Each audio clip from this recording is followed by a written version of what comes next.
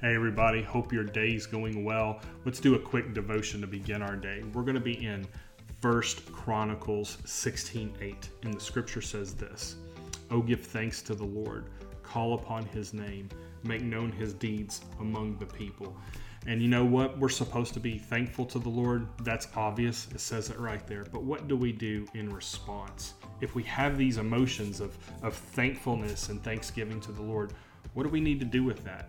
Well, the first thing that we need to do with that, according to Chronicles 16:8, is to call upon his name, to talk to him. If we really trust the Lord, if we're really thankful to him, then we're going to reach out to him. We're going to talk to him about everything that makes us happy, about everything that makes us sad, and everything in between. If we're truly thankful, then we trust the one that we're thankful for, and we talk to him. We don't ignore the people who we're thankful for. We don't push them to the sideline or talk to them 2 or 3 hours out of the week on a given day.